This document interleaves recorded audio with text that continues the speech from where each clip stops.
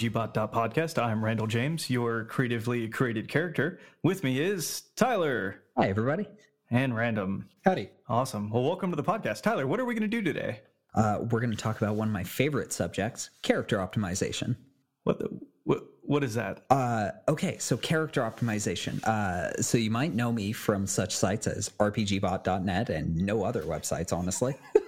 So character optimization is the thing that I'm pretty much known online for. And the simplest definition is just building a character to be as strong as possible by some measure with whatever parameters you're given. So with whatever level, with whatever restrictions, and you just build the coolest character you can. So the biggest part of character optimization and the part that people generally struggle with is opportunity cost.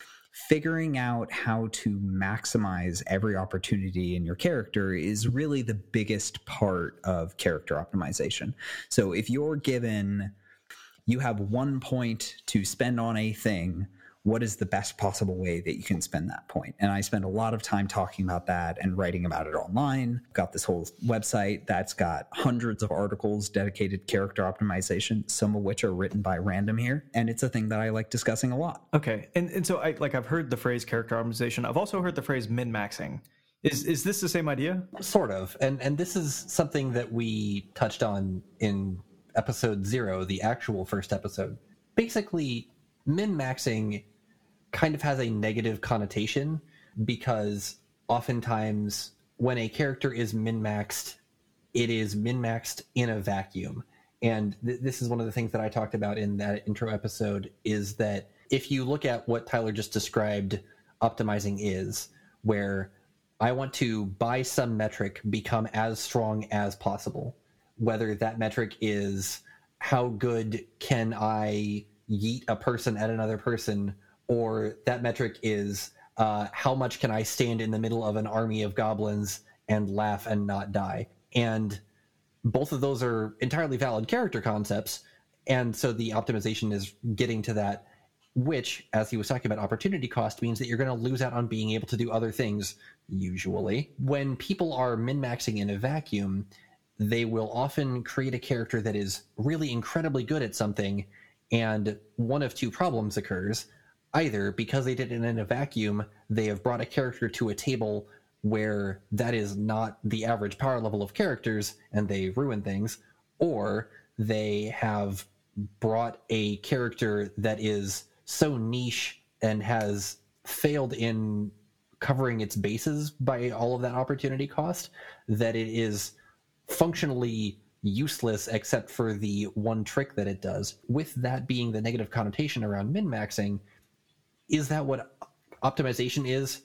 I would say that that's optimization taken too far, and really what we want to go for is a good balance of I am very good at this thing and still a functional human, and not just I am the tragic orphan that stabs everything because I don't feel like role-playing. Okay, I'm going to cut that off. What I feel like I'm hearing you say is that character optimization is a rebranding of min-maxing, because min-maxing got a bad rap. And now we're going to try to convince people to let character optimizers back at their table. That's super fair. Yeah, min-maxers have been dubbed min-maxers and munchkins for probably decades. There are certainly those people who will take it too far and bring a character that's like wildly out of bounds to your game, but compare it to cars. Like, cars are a pretty easy comparison. So most people, you're going to drive a car that's going to drive through your neighborhood and do just fine. And then one guy shows up in your neighborhood with like an F1 race car, and they're like, this thing can get to 300 miles per hour in like 2 seconds. Like, yeah, but the brakes don't work if you don't hit like 150, so it's a bad time. Yeah, exactly. So a lot of the time it's about building a car that meets you, building a character that meets your needs in the best possible way, rather than simply let's go crazy and build the craziest thing we can. So I think that analogy is great, and maybe it leads into like a great philosophical question, right? You bring up the race car analogy. So race cars, let's put race cars on the track. Let's have a game with a bunch of character optimizers. Perfect. Or let's have a group of Honda Accords and never in the middle shall they meet. Should the average player playing at the average table take advantage of character optimization? Yes, 100%. The character that I've spent a decent amount talking about on here, this paladin that I played for 2 years, I was the only player who had played before at a table of 5 players and the DM. The DM had run some before, but everyone else was just fresh to the game and with varying levels of experience of playing any games at all. And I sat down and I optimized a character for the group. And that is entirely possible. What you want to do is you want to create, like Tyler was saying, you want to pick something that's right for the group. And then once you have that goal in mind, then you optimize to that goal. So if my goal is, in this case, everyone else had picked like, oh, I'm a rogue, oh, I'm a bard, I'm a warlock, I'm a divine soul who, surprise, was later a druid for reasons. Right, so like, okay, well, clearly they need someone to stand in front. I'm going to be a paladin. From there, I thought, okay, well, let's look at all the paladin options. This is all right, but these are all kind of boring options. Ooh, Oath of Conquest, that looks neat.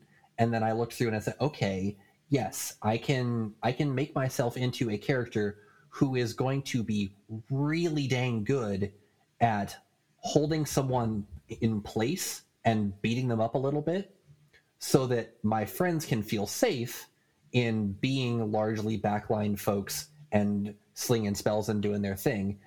Because I had optimized to the role of fit into this party, it worked great. The character worked exactly the way that I wanted it to, which you can read about in the guide that I wrote. And everyone else enjoyed the character too and enjoyed playing with it. And so that's where you just where I was talking earlier about don't min-max in a vacuum, because that's when you end up with something that doesn't fit at the table. And quickly again, what was the character if we go to look for it? Yeah, so it's the Oath of Conquest Paladin subclass handbook. All of these are going to be mouthfuls because they're all subclass handbook. Okay, but we'll put a link in the show notes and folks will be able to find it if they wanted to get kind of good example to like ground the example that you're giving. Exactly. And so maybe we hold the philosophical questions. Maybe we come back and we talk about whether this is a good idea or not. But first, like, let's actually talk through. So you just gave a great example of, I can look at my party. I can take a look at what everybody else has picked because they think it's going to be fun. And I can say, I need to plug this hole on the team. Maybe it's I need a healer. Maybe I need a... The roles in the party are a really big, important part of character optimization. So you're going to have... In your classic D&D party, you have 4 roles. You've got the cleric, the fighter, the rogue, and the wizard. And those 4 classic roles kind of define the dungeon fantasy play style. I just want to step in real quick for a second. I'm sorry. I've been playing this game for nearly 20 years, and for the very first time, literally ever, I was, for about 3 months, in a party of fighter, cleric, wizard, rogue, and it was glorious. Carry on. Yes, and that party has stuck around because it works, but most people don't play that party because you can only play that party so many times before it gets stale. So usually some responsibilities from each role will get shuffled between characters. You'll have a paladin who does a little bit of the healing from the cleric. You'll have a ranger who splits the difference between a fighter and a rogue. Sometimes you'll come into a party and be like, okay, you've got 3 or 4, however many other party members who've already picked their roles. So to random example, you have a lot of high damage, very powerful, offensive characters with not a lot of hit points. So random did the right thing and played a character who was a bit of a defender, a bit of a controller, and a bit of a healer. So you could fill in those capability gaps in your party. And a lot of times picking that niche within your party is way more impactful than any specific build decision that you make. Yeah. So you brought up the idea of like the roles. Defender makes sense to me. Actually, what phrase would you use for somebody who's just dealing a lot of damage? That's what you're built for. So I actually have a couple articles on this on the site that we'll link in the show notes. I break down the roles based on actually based on the roles that the 4th edition D&D rule set used. Blaster, striker, controller, defender, leader. I added a couple in there, like I think I call it librarian, which was a terrible choice of word. I should have called it scholar. But librarian is the person who knows all the things. Generally, someone who's just going to be doing a ton of damage is either going to be your blaster or your striker. And a blaster is like, I'm going to blow things up. And a striker is, I'm going to stab things. So your wizard is your typical blaster. Your rogue is your typical striker. Okay. I do. I think all the librarians at home are sitting at home loving this. They think that's great. Maybe the one that you've said a couple times, it's interesting to me, the idea of a controller. What is the role of a controller? One of the things that I'm sure if you have listened to Tyler or read some of his stuff, Wizard, a straight class wizard, is by far the strongest character in Dungeons & Dragons in most editions. And that's kind of a problem, particularly because if you take that in a vacuum, you show up as like, yes, I'm going to be a highly optimized wizard and no one else gets to have fun. An article that I read a long time ago that really stuck with me is, so how do you take the strongest class in the game and use that as a vehicle to make everyone else have fun? And the answer is, rather than I'm going to say, hey, you, make a Constitution save or die, which is boring because it's just removing somebody from a fight. If you say, I'm going to be a sorcerer so that I can twin cast haste, so that 2 of my party members can be real good, or I'm going to drop an area of effect earthquake that says everyone in this area is moving it through difficult terrain. That's a controller. That's someone who is manipulating the battle in ways that are not, strictly speaking, doing damage or death. And that is how you take a character as powerful as a wizard and make it so that it fits into a party in a way that is empowering the rest of your party to have fun, make them stronger, make the enemies weaker, but don't feel like, oh, great, you just cast delete on the boss. I'm so glad I showed up to this fight. That makes a lot of sense to me. So we have these classic roles, and it sounds like 4th edition just did a great job of laying it out. So I figured out what I want to do. I think I want to be the best striker possible, and I need to bring maybe a little bit of healing to the table because we don't have somebody carrying that in a big way. Maybe. What's my next step? How am I actually going to take this concept? And especially if I wanted to use RPGBOT.net, how am I then going to finally land on, okay, here's the route that I'm taking as I develop this character? Building around a concept is a really common way to character optimize. Usually you'll find some cool idea that you want to fixate on and build around that. So Randall, like you said, building around being a really cool striker with a little bit of healing.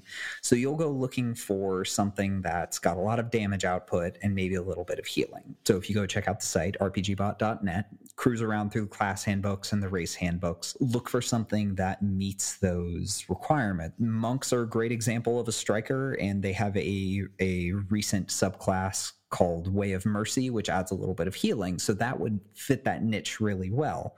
So you've got the high damage output from the core monk features, and then Way of Mercy adds an extra damage boost plus the ability to heal people. So you could fill that niche of the high damage output striker with just a little bit of healing. Okay, yeah, that makes sense. And so I start with a primary concept. I start with the idea of like, okay, primarily what I really want to do is do damage. And from there, I could maybe start with even the class handbooks, read through, find all the things. And then, yeah, like highlighting damage and, so what is it? Damage and controlling, damage and healing, damage and also more damage. That's always a lot of fun. Maybe that goes back to the in a vacuum idea that we're trying to avoid here. But yeah, so yeah, that makes sense to me. I could build a really great character. I think there's another thing that I hear people talk about. So I guess coffee locks have been beat to death, but this idea that there are also mechanics in the game that I can bring together, and I can use this thing over here and this thing over here. When I put them together, something magical. Random's had a lot of like really great classes that he's talked about. I think he's written handbooks for that like build what ultimately not just on the good side of broken. Yeah. Yeah. If you've read the Artificer subclass handbook that I put out, the final stealth modifier for that character averages around plus 40, which, if you're familiar at all with the bounded system in 5th edition, is not supposed to happen. The modifier is not supposed to be more impactful than the D20 roll. Previous editions, I mean, Oh boy, part of why I actually created that character optimized around stealth was thanks to a player in a game that I ran, the long-running Pathfinder campaign, Rise of the Rune Lords, who played an alchemist. This was in 3.x where numbers weren't bounded, and I took a screenshot at one point. I think I deleted it, but he had a stealth roll hit 80 because that was what he optimized for, and he had a stealth roll of 80, he had hide in plain sight, and he was more invisible than if you cast the improved invisibility spell, and he could literally just walk up and stab people, except that, he used bombs. So it was stand 10 feet away from somebody, blow them up, and they just don't know you're there.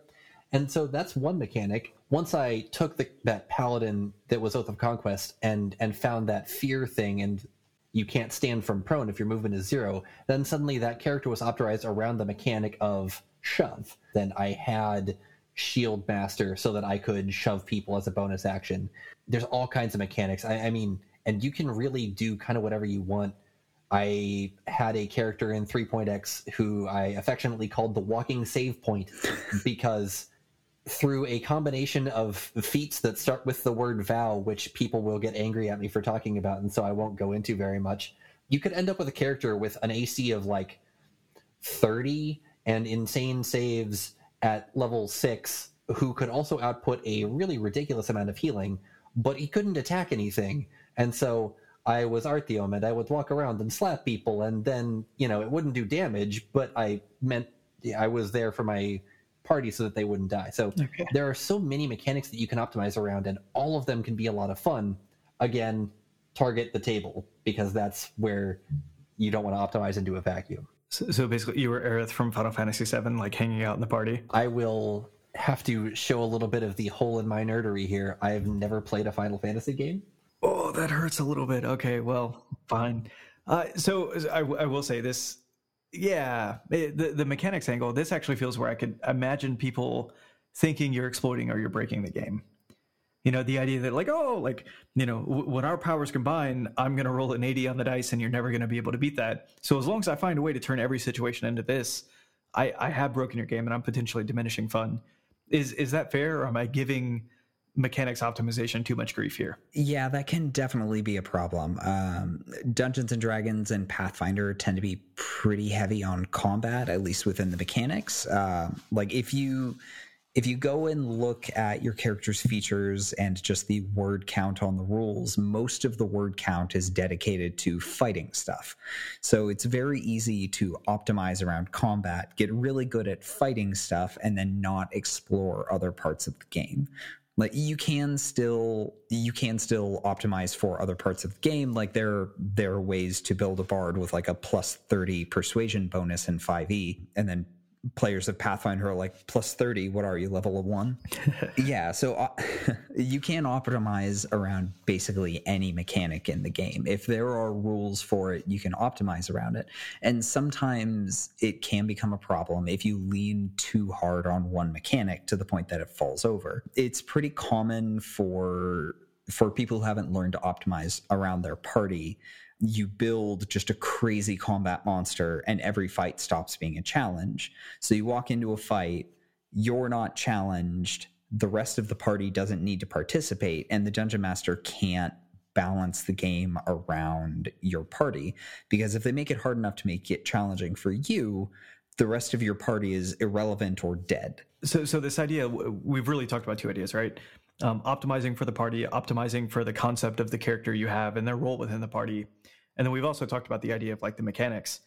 I guess given that, I'm kind of coming back to the philosophical question we started at the beginning. So I'm a DM. I have mixed my Maseratis and my Honda Accords.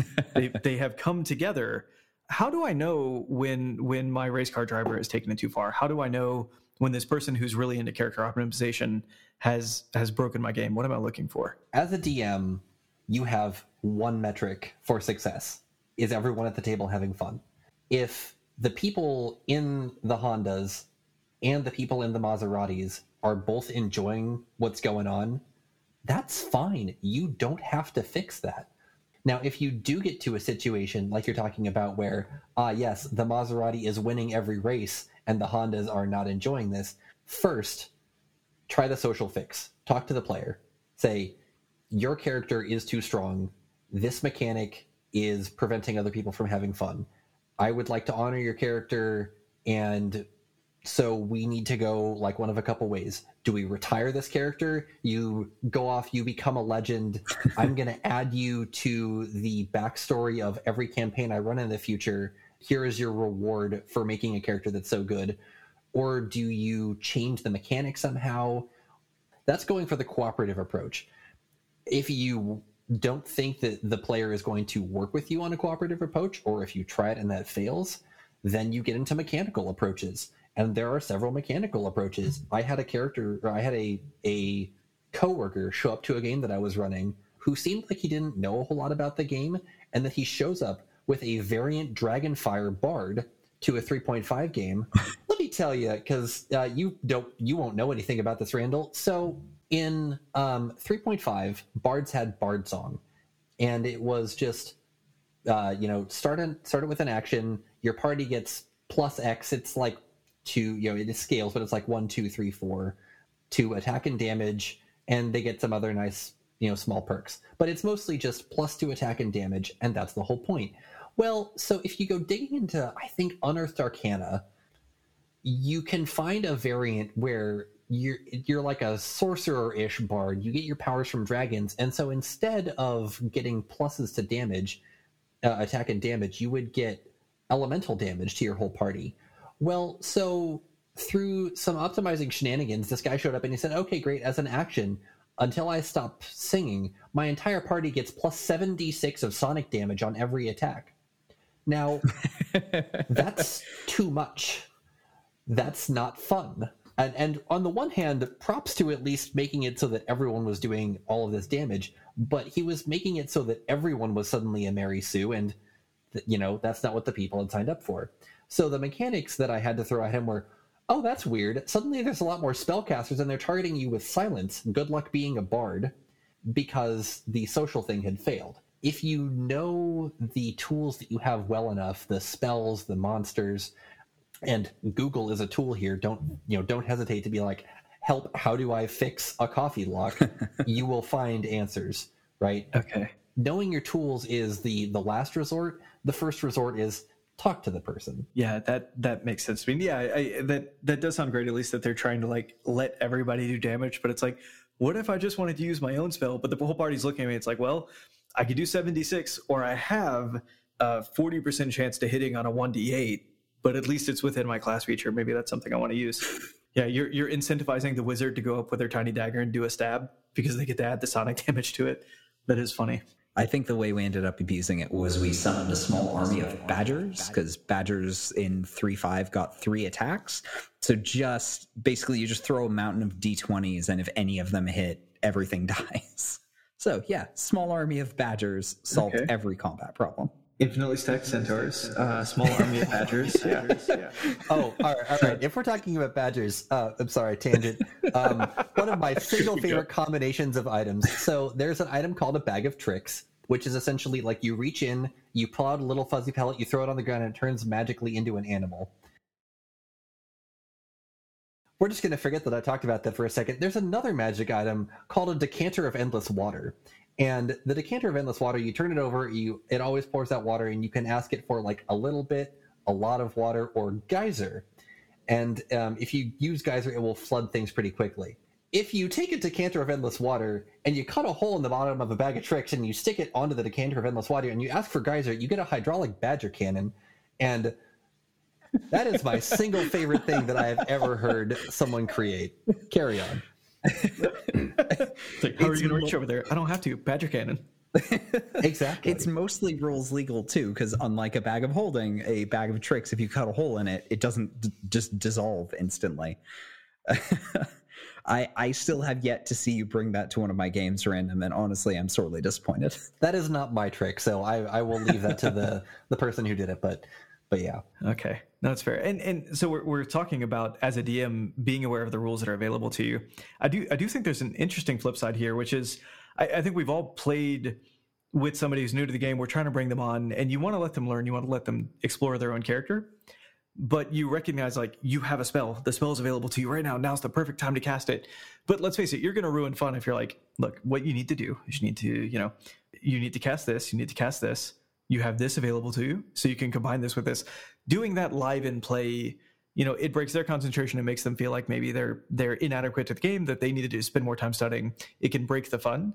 But I do think, if I'm the character optimizer coming to a game where I have built my character to meet the needs of the party, and folks aren't taking advantage to everything available to them, that's an interesting conversation to have. Well, how do you tell people, hey, have you considered taking this? Have you considered adding this? A lot of that is knowing the player, and that can be kind of hard, especially if they're a new person to the group. You kind of need to look at that challenge with the teacher mentality. If you as a character optimizer generally know the system well enough to build an optimized character, or maybe you just found RPGBot and you found a resource that'll teach you how to do it. If you know the system well enough to offer suggestions to other players, sometimes you need to know when to offer help and when not to, and how to do it if you're going to. Some people will very much welcome being told, like, hey, so here are some options that you could explore, and like, here are pros and cons of each one. And, you should make the decision which one you think is the best option right now. But here are the options which you might not have noticed because you're new. But come at it as a teaching opportunity, not as a, like, you must do the most tactically optimal thing all the time. Because if you're just dictating how other people play their characters, they're not going to engage with the game. They're not going to have fun, and they're not going to get better. Some people need to figure things out on their own. And like, maybe you say, hey, maybe at the end of the session, you say, hey, it looked like you were having a little trouble today. Can I point you in the direction of some resources? In which case, just send them to my website. They'll be fine. Sometimes they need someone to be and to offer some live feedback, like, here are your options, here's what you can do. Sometimes just setting a good example is a really good way to do things, but everyone learns in a different way. And if you have that knowledge of the system to offer suggestions, look at it like a teaching moment and try to meet people where they are, teach them in a way that they will learn, and like raise that skill floor within your party so that everyone learns and improves together. I want to talk about that party that I mentioned that I was in. So with no one there having played before, it was really interesting to see where people fell. I had one person who immediately took to character optimization. She loved it, and she ended up like this bizarre multi-class wizard rogue who had reactions for, I'm never going to die because shield, whatever the dodge mechanic is that rogues get in this edition. I haven't actually played one. The war wizard that gets the arcane deflection. Tricks for everything, 4 days, I don't want to die. Great character. On the other end of the spectrum, our bard like would occasionally ask me for like, hey, so like maybe what's a spell that I can take at this level because we've just leveled up. And they were both great characters, both great story-wise. They both, they looked like they were having a great time. We played those characters for a couple of years. It was great. She would like ask me a little bit like that, but didn't really optimize, and that's fine. And that's one of the biggest things is just keeping that eye on yourself for some people don't want to optimize at all, ever. And that's fine. There are, and if they do ask you, then great. I think that to whichever of you made the point about knowing the player, that's a really good point. And part of that is if you're playing with people you're going to be able to have the social conversation of, hi, I've been doing this for however many years, and or I know about this great resource. RPGBOT.net. Yes, that was the point. Yes, nailed it. If you want to talk about it, great, I'm here for you. And then mostly leave that alone. Whereas, if you do find, because presumably these people well enough to know, like, if they want to talk about it, they'll come to me. If these are new people, if you do sit down with someone that you don't know because you found a game on Roll20 or whatever, then really have that, like, hey, maybe direct message somebody, hey, it seems like you're struggling to find a turn, like we come to you and it waits. Do you want to talk about that, or are you just like trying to figure stuff out? And be mindful of that conversation. But it really does come down to, don't try and armchair general them, because as Tyler said, no one's going to have fun with that. Yeah, I mean, it feels like you're trying to do a little bit of like the Microsoft Clippy. It's like, hey, it looks like you'd like to punch this person in the face. Have you considered? Yeah. Right. Yeah. So I've seen, I will say, I think it has to be used like tactically and tactfully. I think those are both right here. Yeah. Yeah. You can't constantly do this every round of combat, this sort of thing. But if you see like an awesome opportunity for somebody to take advantage of something that's actually sitting on their character sheet, sticking that's like, hey, do you have this ability? Do you have this spell? Have you taken this feature? When you personally know very well that they have, once a game, something like that can really be like, I forgot to look at this box. And especially with the new player, it's like, I forgot how to use sorcery points. Okay, well, now's a great point to remind you, if you were to twin spell this, it would be fantastic. That can actually make somebody feel empowered. Like, it can actually be really exciting to like, okay, I've been struggling in combat. This hasn't been a lot of fun. I don't really get this character that I'm playing yet. And then you point out like, hey, by the way, I don't know if you know, this is your main class feature, but you don't say that.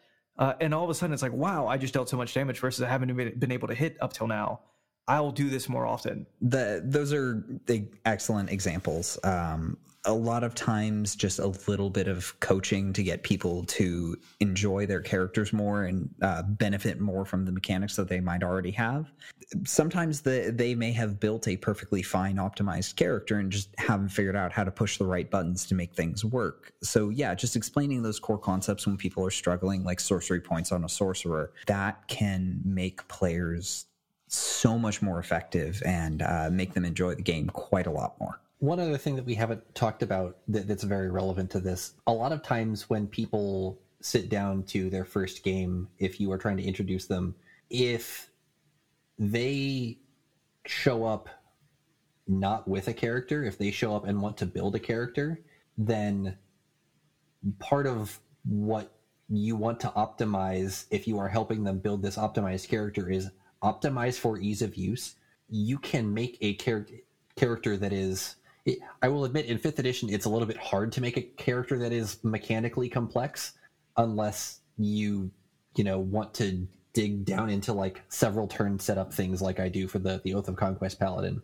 But in general, you're going to have a primary attack, or I use daggers because I'm a rogue, stab, stab, or I want to optimize around having this pet because I'm a Beastmaster Ranger and it's a Black Panther and I have 2 swords. Oh no.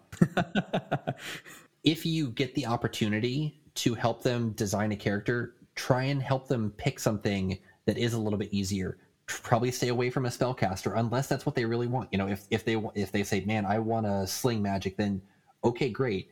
And if you are helping them do this, maybe put like a cheat, like write a separate page of a cheat sheet. In combat, your primary thing is going to be this cantrip for damage, or maybe if someone is hurt and asking, yep, you need healing word, having like a separate reminder can be very helpful for those brand new players.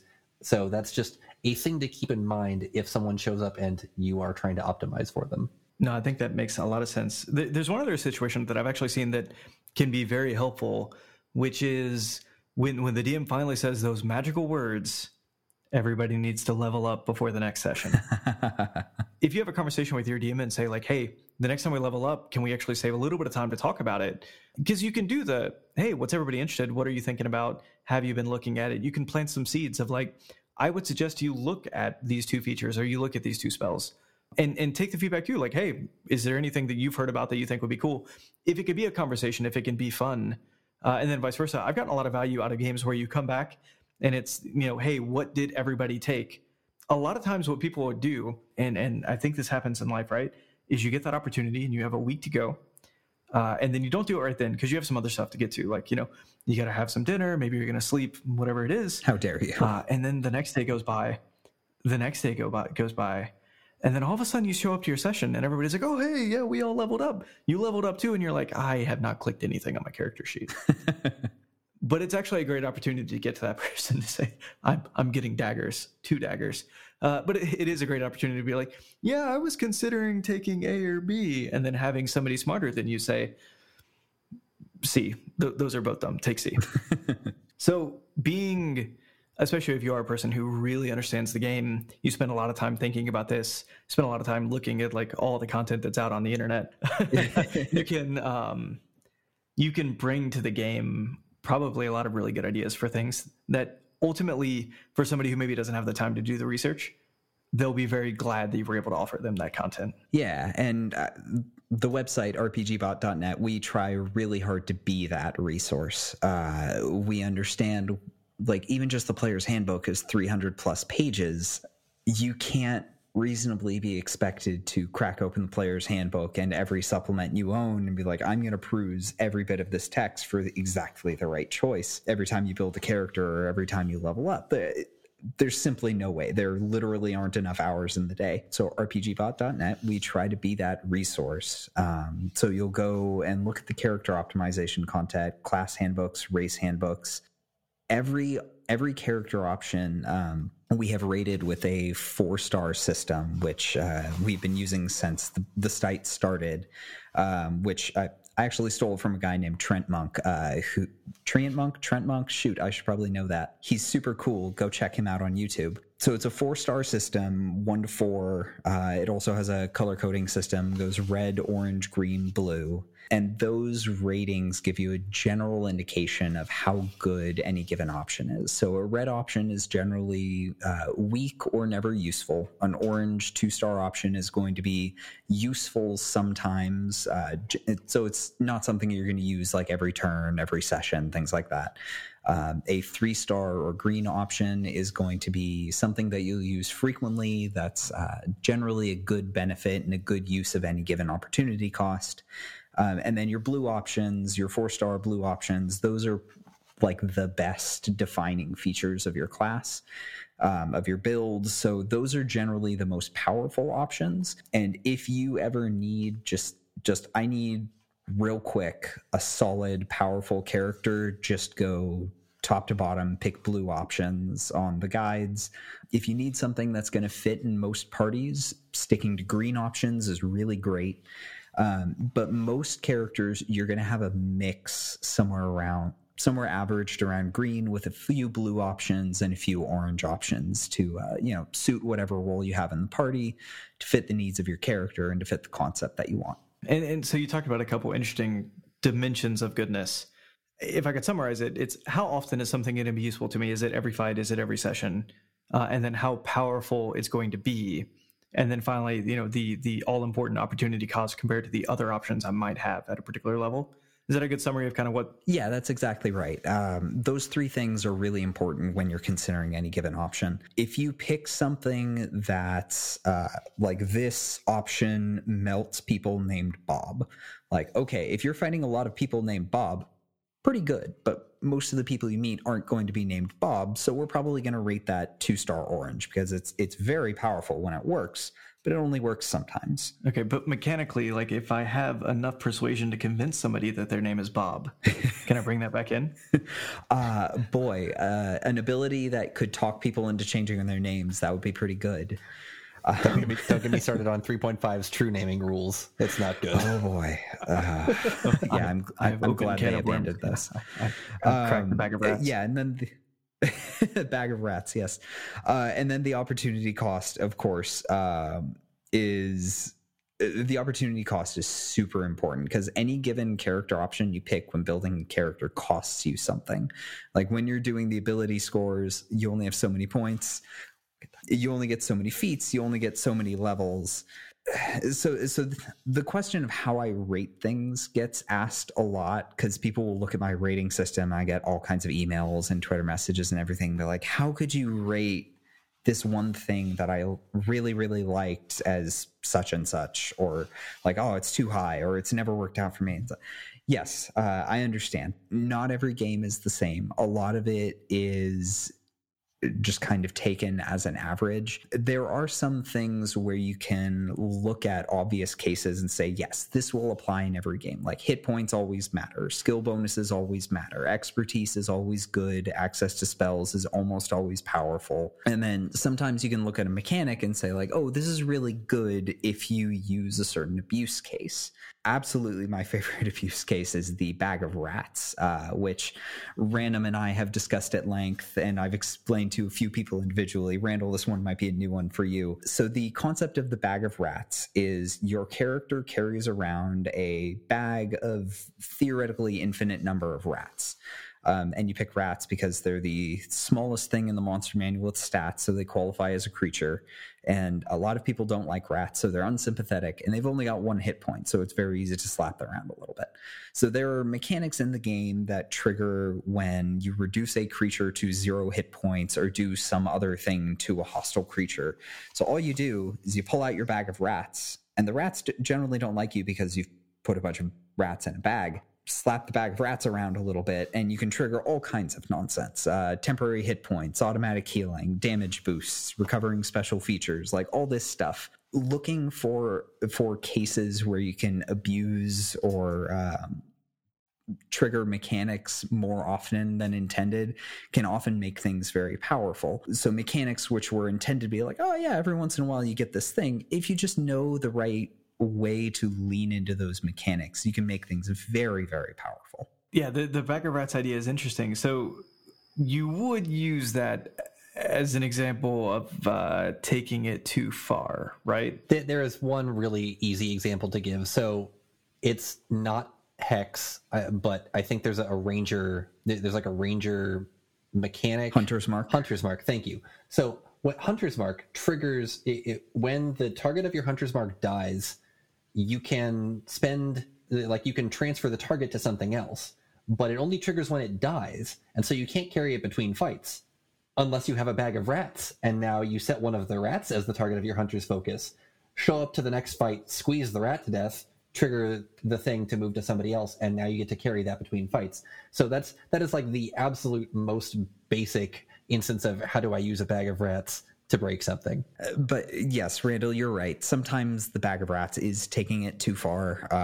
Like good example. When is it not taking it too far? Well, you pick rats because not a lot of people like rats. Like there are people who are like, yeah, rats are adorable and smart, and those are the pet rats. We're talking like the wild kind you find in sewers. Yeah, these are the bitey rats that nobody wants to take care of. So it's the cool. bitey kind. Yeah. Throw them into walls like poppers. No. Oh God, we're gonna get so many emails from PETA. Yeah, the bag of rats can often be a problem with taking things too far. Looking at an example in 5th edition, the Way of Long Death monk, I believe, can give themselves temporary hit points whenever they reduce an enemy to 0 hit points. So monks famously get to make a whole bunch of attacks. So as long as you reserve one of your attacks for slapping your bag of rats, you're probably going to reduce a rat to 0 hit points and just give yourself temporary hit points every turn. Just be basically unkillable. So it's generally not a real world scenario, because if you walked up to your DM and said, hey, my character carries a bag of rats, are you cool with that? No one's going to say yes. Like that's not a real world scenario, but it can highlight abuse cases that you can look to abuse in other ways. Like you can beat up summoned creatures or familiars, or you can just go find weak enemies in encounters. And finding those abuse cases when you're looking at character options can really highlight when things do and don't work. Okay, so before this conversation as a DM, if you had said, like I saw Bag of Rats somewhere in the show notes, and I was like, oh, that's interesting, I want to hear about that. And again, if you as a player came to me and said, here's the deal, I've got this character's going to carry around a bag of rats, a punchy monk, I'd be excited. Like, I want to see what you're going to do with this. And then you start murdering rats in the middle of combat, and I'm like, wait, no, stop, this wasn't what we agreed to. I thought it was a family of pets. Yeah, that's pretty accurate. I don't think anyone in a serious game is actually going to bring a bag of rats and start abusing that mechanic, unless you're playing in a game where the intent is just, hey, let's break the mechanics, which that's a fun game. That can be a really fun game to play. But most of the time, the real abuse cases that you're going to bring to the table are a little more complicated and involve much less animal abuse. And I think that's something that we can all agree to. I think this has been a good conversation. There's one more thing I want to bring up about the RPGBOT.Podcast. The RPGBOT.net. Forget which dot we're talking about. That I think is really great, both in the class guides and the race guides. You'll notice that every class, every race actually will call out the source book that the content is from. I have a reasonable collection of D&D's 5e source books, but I don't own them all. I'm very much willing to bet that Tyler does own them all, but that's a whole nother conversation. When you're thinking about what you want to buy and whether a book is kind of worth your time, if you want the content to be something that you use, whether you're a player or a DM or both, I do think that it's a great source to go to say, like, I'm playing this character, I'm thinking about going this route, and this content came in Tasha's Cauldron, or this content is actually in a free PDF that I can go get. Kind of seeing that can actually help you focus on, like, what book am I going to buy next? And of course, I'll say that if you do find that on RPGBOT.net, you find a source book that you want to get, of course, the affiliate links are there. And that's something great you could do both for .net and .podcast. So we do appreciate that. With that, I think, are we ready to go to the question of the week? Yeah, let's do it. All right. The question of the week this week is brought to you by Shameboy SP from Twitter. The question is it safe to remove 5e's restriction on one leveled spell per turn? So should we be able to cast multiple leveled spells per turn? My short answer is, if you have a sorcerer in your game, the answer is no. Because to some extent, really in general, no. Like maybe? Maybe? The problem is that restriction is there as a very intentional balance choice. Already, as we talked about earlier, spellcasters are very strong. If you are not a spellcaster, and I'm going to talk here about one of the homebrew balancing scales that receives a lot of usage. So if you are not a spellcaster, in general, the most you're going to be able to do is a lot of damage all at once. In the homebrew scale that I am talking about, this is called rogue balance. What do rogues do? They do a boatload of damage. That's their gimmick, right? I'm gonna, especially in 3.x, I'm gonna pull out 2 daggers. I'm gonna attack you 4 times, sneak attack on all of them, and I'm just gonna pick up a brick of d6s and throw it at the DM for damage. That's great, but spellcasters at Wizard Balance, we have save or suck, because save or suck is a thing that, in general, really only spellcasters can do, and so spellcasters. Wait, real quick. What is save or suck? Right. So spellcasters can say, I'm going to target you with an effect.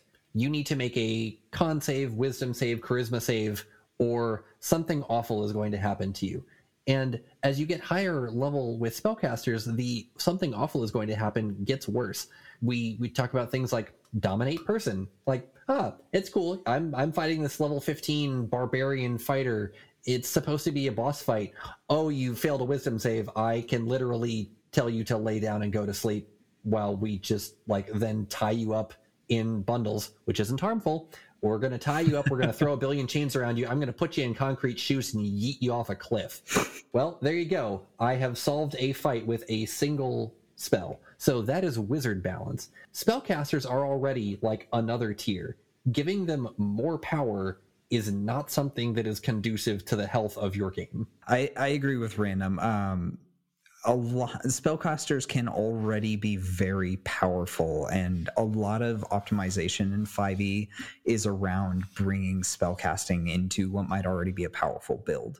The easiest way to break the action limitation is just the quickened spell meta magic, which you can do with just a couple of levels in sorcerer or the meta magic initiate feat. Now there is a limitation on the usage based on sorcery points, so there is a cost, but it's always opportunity cost. Do I spend the points now and just nuke this fight in one turn, or do we fight this out the normal way and have my friends take a bunch of damage? And generally the answer is, I'm just going to nuke every fight turn 1. And then you get back to the 3rd edition problem of the 5-minute adventuring day, where you walk into a series of fights, burn every single resource you have in a 1-turn long fight, and then you go take a nap. Yeah, I feel like, that's almost a DMing challenge, right? if you were to completely get rid of the rule, let them cast, let's say, 2 leveled spells, action, bonus action, potentially they're going to burn out and they're not going to be able to do anything for the rest of the adventure. If they're in a cavern, you might be heckling them constantly, so there is no long rest available to them, and they have to suffer the consequences of their own actions. Vice versa, if you put them in a situation where they can easily, it's like, oh, okay, well, I'm getting sleepy. We're heading back to town. I know we just got here, but it's midday. I need a nap. Then of course that's broken. Pacing is definitely a big way that you counter kind of bursty characters like that who just burn all their resources right away. Pacing can be really, really hard to manage as a DM, and your players often have a lot of ways to mess with you. So 5th edition, 3rd edition, Pathfinder, they all have a spell called Rope Trick, which is, depending on the edition, either 2nd, 3rd, or 4th level, I'm forgetting. You take a rope. The rope goes goes up into the air up to 50 feet and forms an extra dimensional door to a small, inaccessible room that exists outside of time and space.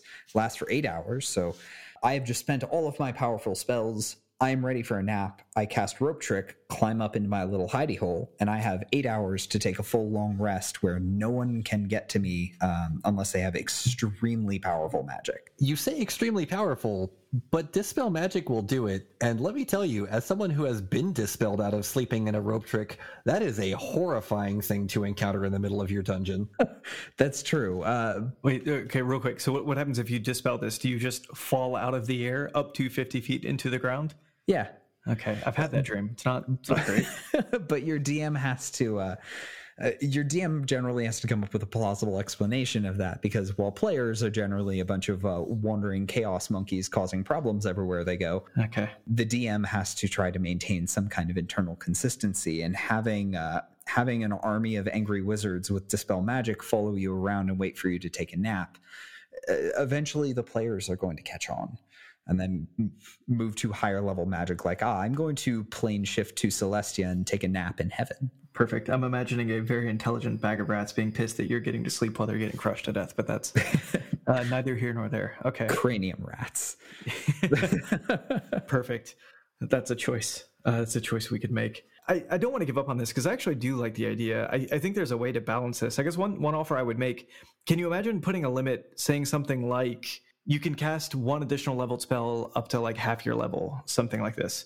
So I recognize the idea of letting somebody cast like 2 level 7 spells in a single turn is probably going to break things, but maybe giving, once you hit level 4, okay, cool, I'll give you a 1 level 1 bonus action spell. Why not? But keep the action bonus action economy. I could see that working. The limitation on the level of the second spell definitely limits the problems that you can cause. You'd have to experiment with the numbers on how high of a level you could allow for that second spell. So like using a spell level up to your proficiency bonus could work. Half of your proficiency bonus would be pretty reasonable. So like even at super high level, like the best you're going to do is like, here's a meteor swarm and then quickened fireball. And one quick thing that I want to talk about, because here's an immediate abuse case that I saw.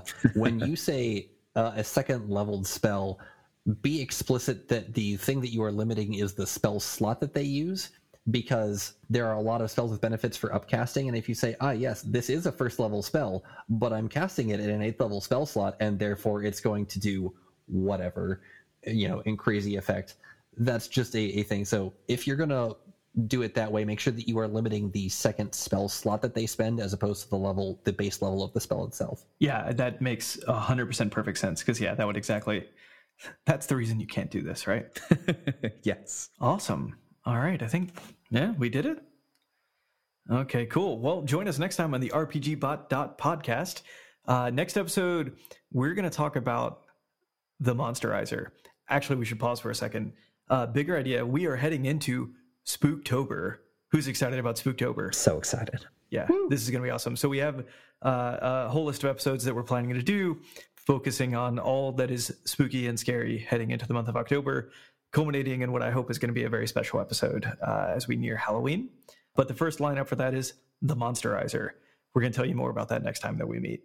I'm Randall James. You can find me at Jack Amateur on Twitter and Instagram, and at amateurjack.com. I'm Tyler Kamster. You can find me at RPGBOT.net. I'm on Twitter at RPGBOT.Net. I'm on Facebook at RPGBOT.Net, Patreon/RPGBOT. And we have an Instagram now, RPGBOT.Net. And I think we just started a TikTok, which there's nothing on it yet, but boy, it's a thing. RPGBOT.Net on TikTok. And I'm Randon Powell. You won't find me on social media very much. If you look in places where people play games, I am often there as Harlequin or Harlequint. But in general, you will mostly find me here contributing to RPGBot on the podcast and in articles. Awesome. All right. Thanks a lot to producer Dan. All hail the Leisure Illuminati. All hail. You'll find affiliate links for source books and other materials linked in the show notes. Following these links help us make this show happen every week. You can find our podcast wherever fine podcasts are distributed. If you enjoy this podcast, please rate, review, and subscribe. Please, please, please share it with your friends. You are the best word of mouth that we have. If you're enjoying what we're doing, telling people that you're enjoying what we're doing allows them to enjoy what we're doing, which allows us to enjoy what we're doing. So thank you. If your question should be the question of the week next week, please email podcast@rpgbot.net or message us on Twitter at RPGBOT.Net. I think that was a pretty good hail, guys. Good job. No, yeah, we hailed the hell out of that. That was great.